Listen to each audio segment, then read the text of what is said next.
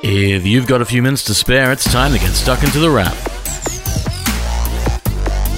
For the first week of November 2020, you're listening to The Wrap, Australia's fastest technology roundup. And while the year clearly hasn't gone the way anyone really expected, things have still happened. For instance, consoles are getting better, and the next line is almost here, with the Xbox One Series S and X and the PlayStation 5, all about ready to bring the next-gen gaming goodness to more homes in November. It's a big deal, and hopefully we'll have reviews soon. But it's not the only thing happening. Wearables are also changing, something major phone makers have had a hand in typically, but in Australia, they can seem like they're missing one of the more crucial features. While both the Apple Watch and Samsung Galaxy Watch 3 plus a Fitbit have one of those heartbeat monitors known as an ECG, none of them work here. That might be an issue of the TGA, the Therapeutic Goods Administration, which might not have approved the trackers in Australia. But there is one ECG wearable that has been properly announced for in Australia, and it's the Withings ScanWatch, a more analog take on the smartwatch that delivers up to 30 days battery life, a heart rate monitor, blood oxygen tracking, and an ECG. And it works in Australia, like right now.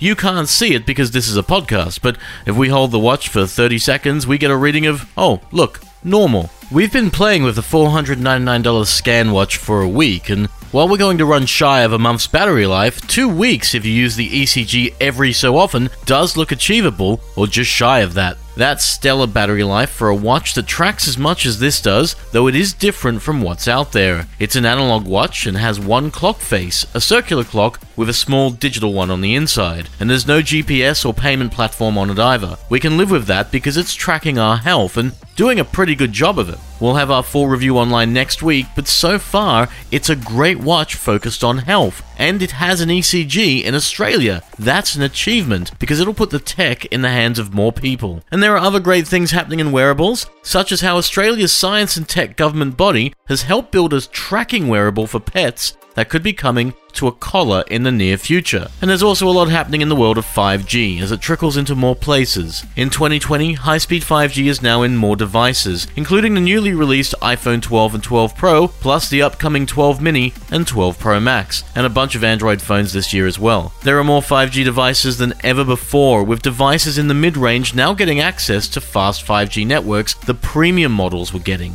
Basically, you can pick up 5G for around the $500 mark, and it should be in pretty much everything over it. And this is understandably helped by 5G being more accessible by Australians everywhere, and indeed more of the world. While the 5G networks are still being built, every major telco now has 5G in Australia, from Optus to Telstra to Vodafone, and that means more people can latch on and use those 5G speeds as the reach expands across Australia. And they can use new form factors to do it as well. Foldables are also bringing the 5G love, even if they do bring it at a price. This week, Australians saw one more 5G foldable as the new Moto Razr was announced, delivering not just that high-speed connectivity, but a new variation on Motorola's foldable phone. It's a 6.2-inch phone that folds into something smaller, complete with a smaller screen on the back, with one camera, fixed storage, Android, and 5G. It's basically what would happen if you took your regular phone and folded it in half. And while we're yet to review it, it's not alone. Samsung has its own take in the Z Flip,